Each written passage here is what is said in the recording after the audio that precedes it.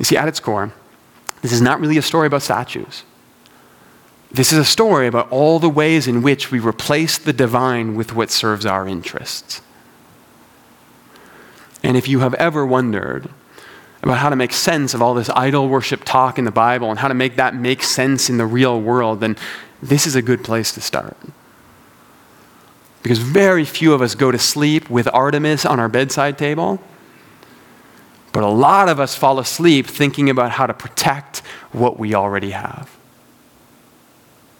And that is no way to dream well.